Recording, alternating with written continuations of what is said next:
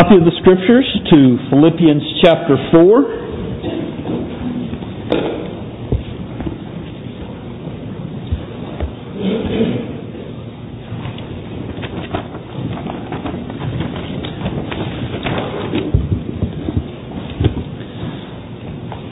Our text this morning will be verses 14 through 20.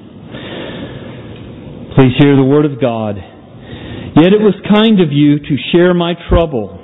And you Philippians yourselves know that in the beginning of the gospel, when I left Macedonia, no church entered into partnership with me in giving and receiving except you only. Even in Thessalonica, you sent me help for my needs once and again. Not that I seek the gift, but I seek the fruit that increases to your credit. I have received full payment and more. I am well supplied, having received from Epaphroditus the gifts you sent, a fragrant offering, a sacrifice acceptable and pleasing to God. And my God will supply every need of yours, according to His riches and glory in Christ Jesus. To our God and Father be glory forever and ever. Amen. Let's pray. Father, as we have read your word, I pray that you would give me your help as I seek to apply your word to the lives and hearts of your people. I ask this in Jesus' name. Amen. Last night at the Progressive Dinner, Joe Bethany asked me if I had a good sermon prepared. And of course I told him I did. And that it was on Christian generosity, so he needed to bring his checkbook. But Christian generosity is not only about money. Although it often does include giving monetarily, it can also be about giving time and attention, giving those things away to someone else. Furthermore, Christian generosity is more than just about tithing. In fact, the generosity that the Philippians directed towards Paul was not even likely part of their tithing. What we're reading about here, is my contention, is not about the Philippian church tithing. The generosity that the Philippians directed towards Paul was probably over and above their tithes. I believe the Philippians gave their support to the mission and ministry of their local church. But then in addition to that, it seems that they took up additional collections to send to Paul. In the first drafts of the sermon, I spent over a page reminding you of how Paul started the Philippian church, going back into the book of Acts, and how Paul's relationship with the Philippian church grew so deep. I found it really interesting, but I edited it out of the sermon in the interest of time. So let it suffice for you to know that the Philippians loved Paul deeply. And Paul likewise loved the Philippians. The Philippians began supporting Paul with financial gifts from the moment he had to leave Philippi and go to Thessalonica. So from them becoming a church after him being in Philippi for just a few short weeks, gathering a collection of believers, starting with Lydia, the Philippian jailer, and others. He was then escorted out of town and by the town officials, if you remember back to the end of Acts chapter 16, and he left and went to Thessalonica. The Philippian Christians immediately began gathering gifts together to send to support Paul, even while he was in the next town over. In fact, we read about this in verse 16. The Apostle Paul says, "Even in Thessalonica, you sent me help for my needs once and again." And so he's reminding them how immediately they began supporting them. And then when Paul began taking up collections on his third missionary journey, and remember these collections on his third missionary journey, and for those of you who are visiting, we spent a year or two in the book of Acts, and so we talked about all these things. But anyway, on his third missionary journey, he took up a collection for the impoverished Christians living in Jerusalem. And so he went through Asia Minor and then into Macedonia and gathered these collections to take back with him to Jerusalem. And no other church gave like the Philippians. Paul especially has the Philippians in mind when he talked about the generosity of the Macedonian churches in 2 Corinthians 8.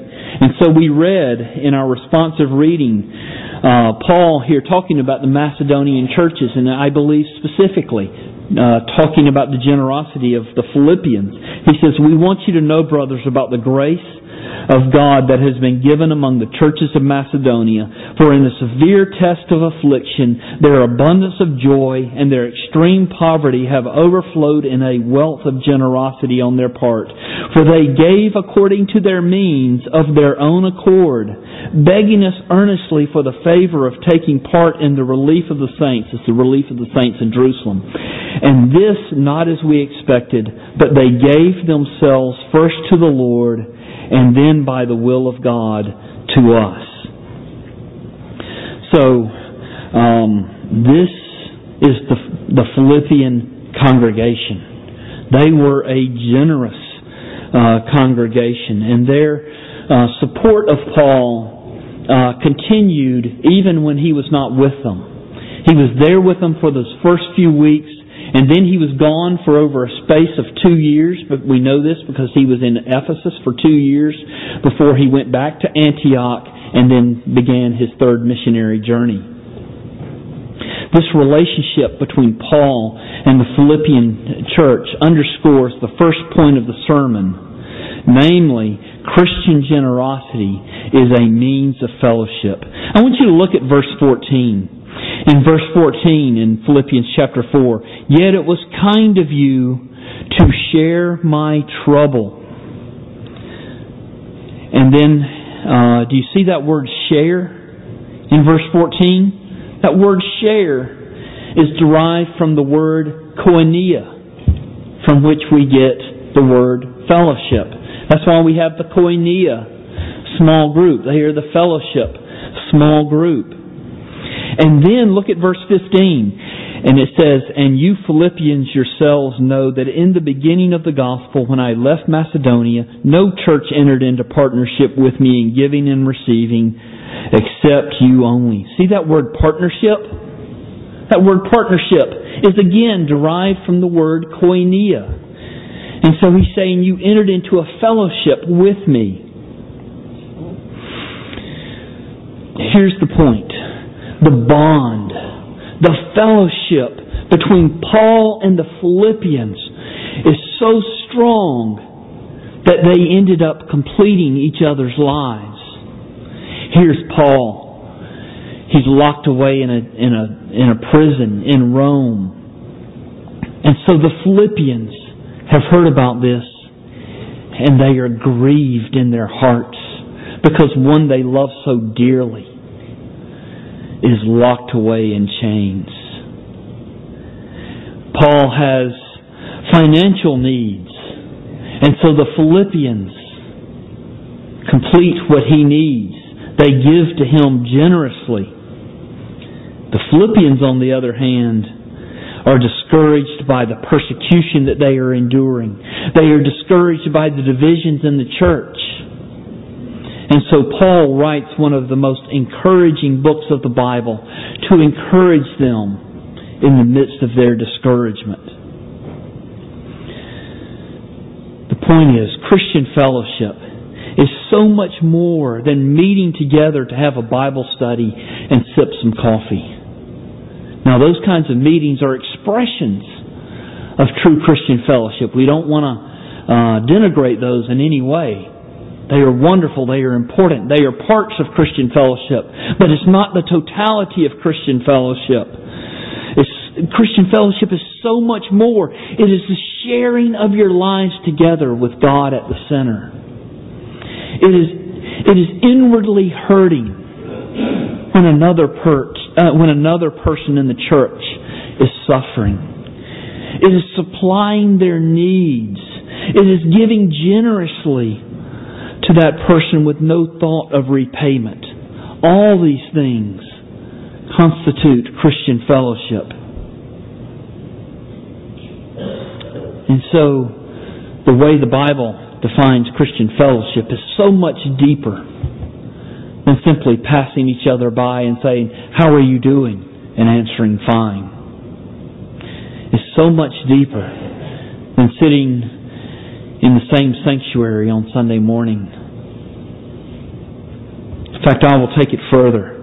If you are unwilling to share with another believer, you are not concerned for your brother or sister in Christ.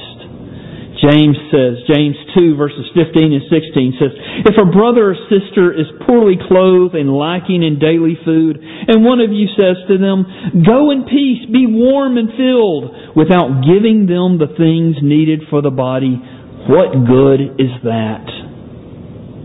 In other words, you're not fellowshipping.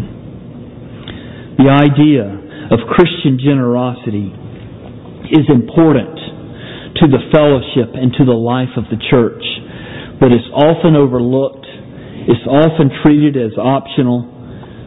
This idea of Christian generosity is not optional. For every one of us, Christian generosity is an obligation. But Christian generosity is not simply an obligation. It's also an indescribable blessing. Look at verse 17. Paul says, "Not that I seek the gift, but I seek the fruit that increases to your credit." When I read this the first time, at first glance it almost sounds as if Paul is thankless and impolite. "Well, thank you for the gift, but I really don't need it." Is the way I read it the first time, where he says, "Not that I seek the gift, but I seek the fruit that increases to your credit." But that's not what he's saying. It's far from what he's saying. Rather, what he's saying is that the gift he received from them is not as important to him as the blessing that they will receive by being generous. See, Paul knew that their generosity meant that the Philippians were laying up treasures in heaven. Each time that they gave, generously to Paul, at the very same time they were laying up treasures in heaven.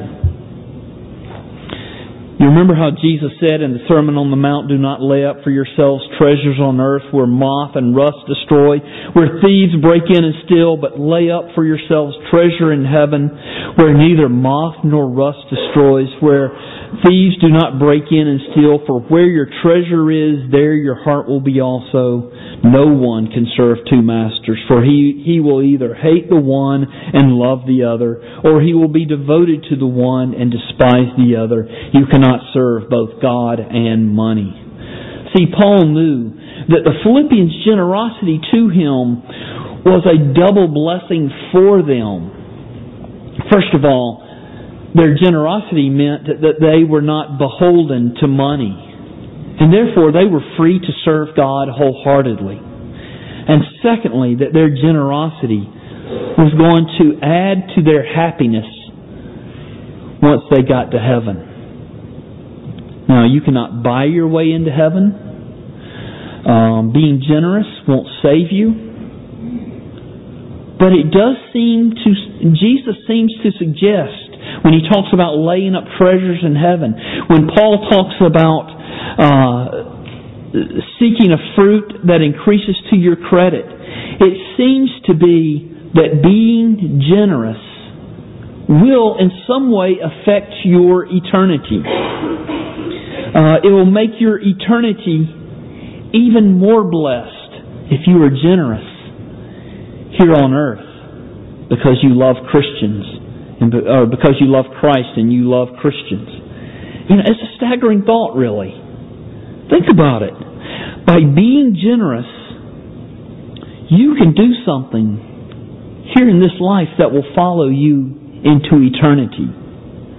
A timely gift of generosity to a brother and sister in need will affect you for millions of years down the road. By being generous, you are laying up treasures in heaven. I don't know exactly what that means, but it does seem like that it would make you happy to have more treasures up in heaven, don't you think? The gift that Paul received, it says in verse 18, was delivered to him by Epaphroditus, and Paul calls this gift a fragrant offering. And so verse 18, Paul says, I have received full payment and more. I am well supplied, having received from Epaphroditus the gifts you sent, a fragrant offering, a sacrifice acceptable and pleasing to God. Now, by calling this sacrifice a fragrant offering, a sacrifice acceptable to God, what that does is it recalls to our minds the language of the Old Testament sacrifices, and in particular the thank offerings that Israelites gave under the Old Testament law. The thank offerings were burnt offerings, and you offered an animal on the altar, and it was burnt to a crisp. Or as one of the children said, it was burnt to the bone. There was nothing left but ashes. And God said that this charred, burnt smell was a pleasing aroma to Him. And I don't think it was because of the actual smell that it was pleasing, but rather it was the expression of thankful worship in the person's heart that motivated them to make the thank offering that was a pleasing aroma to God. And so I think Paul's telling the Philippians that the amount of money that he received was not ultimately important to him. It wasn't ultimately important to God, but the Philippians' love for Paul and the Philippians' love for the ministry of the gospel brought joy to Paul's heart. Most importantly, it was a pleasing aroma to God. It brought joy to God's heart. It made the Philippians smell especially pleasant to God. And it is really staggering that even though we are sinful, even though we know our sins and our sins are abominable, and we will be sinners the whole rest of our lives, staggering to think that we can do something that makes God smile. A simple act of generosity makes God smile. Of course, the opposite is true. If you close your hands to a brother and sister in need, if you refuse to be generous, you are also closing your hands to the joy that God offers us in the Christian life, and to the happiness that is found in Jesus Christ. And, of course, God is displeased if we are not being generous to our brothers and sisters in Christ that Christ purchased with His own precious blood. Finally, I want you to look at verses 19 and 20. The Apostle Paul says, "And my God will supply every need of yours according to His riches in glory in Christ Jesus. To our God and Father be glory forever and ever. Amen." Most Christians look at verse 19 and they say, this is one of the most precious promises in all the Bible. I look at this verse and it just seems kind of funny to me. Maybe I have a weird sense of humor. Because I look at this verse and I know that the Philippians know that Paul has great needs. And he's in jail. And also what was unusual about when he was in jail, he was on house arrest. He had to pay his own living expenses for the privilege of being locked away in a jail. So if he didn't pay for his expenses, he went hungry. And so the Philippians, you know it is their desire. Paul, was our gift generous enough? Was it enough to meet all your needs? He doesn't answer it. Rather, he turns it around in verse 19 and lets them know that their needs will be met. And so he says, and my God will supply every need of yours according to His riches and glory in Christ Jesus. They sent him this large gift. He is certainly in need because he's in jail. But he just turns it completely around. My God will meet all your needs in Christ Jesus. That to me is kind of funny. Well, here's what's happening. Paul knows that God blesses generosity. The more generous you are, the more God will enable you to be generous. A person, in other words, I'm sure many preachers have said it before, a person cannot outgive God. I want you to listen to the second half of our responsive reading. We read it, but maybe it didn't strike you. Listen to how God promises to make a generous person even more generous so that they can be even more generous. Paul says this, the point is this, whoever sows sparingly will also reap sparingly. Whoever sows bountifully will also reap bountifully. Each one must give as he has decided in his heart, not reluctantly or under compulsion, for God loves a cheerful giver. And God is able to make all grace abound to you, so that having all sufficiency in all things, you may abound in every good work. He who supplies seed to the sower and bread for food will supply and multiply your seed, not for you to keep, but for sowing, and increase the harvest of your righteousness. You will be enriched in every way, to be generous in every way, which through us will produce thanksgiving to God. Paul knew that the generosity of the Philippians toward himself meant that God would supply every need that the Philippians could have. I want you to look at verse 19 again.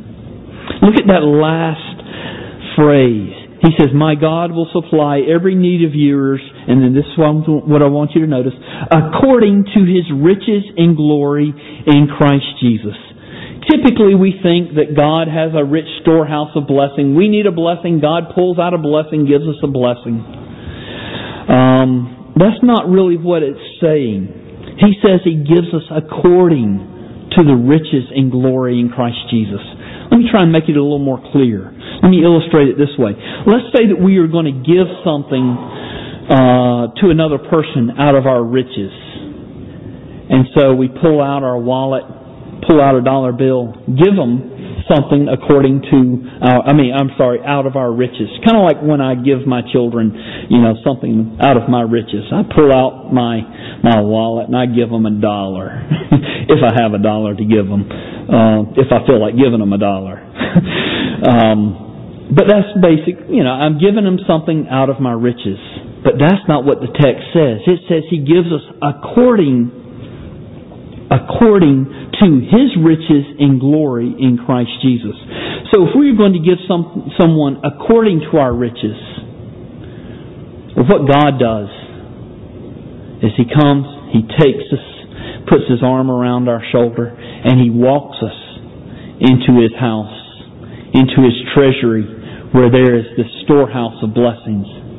And He says, what's yours, or what's mine is yours. That's the way God blesses us. What's mine is yours. You know what is most beloved to God? His own Son, Jesus Christ. He says, here is my own beloved Son. I give Him to to you.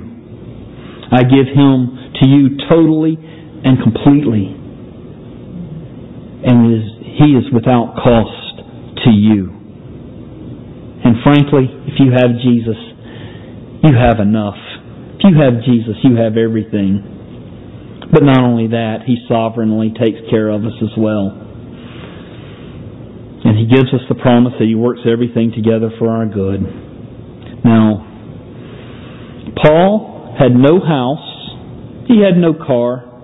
Of course, they weren't invented then, but he had no vehicle, no way to get around. He was chained to another man on house arrest. He had no spouse. He had no freedom. He had nothing.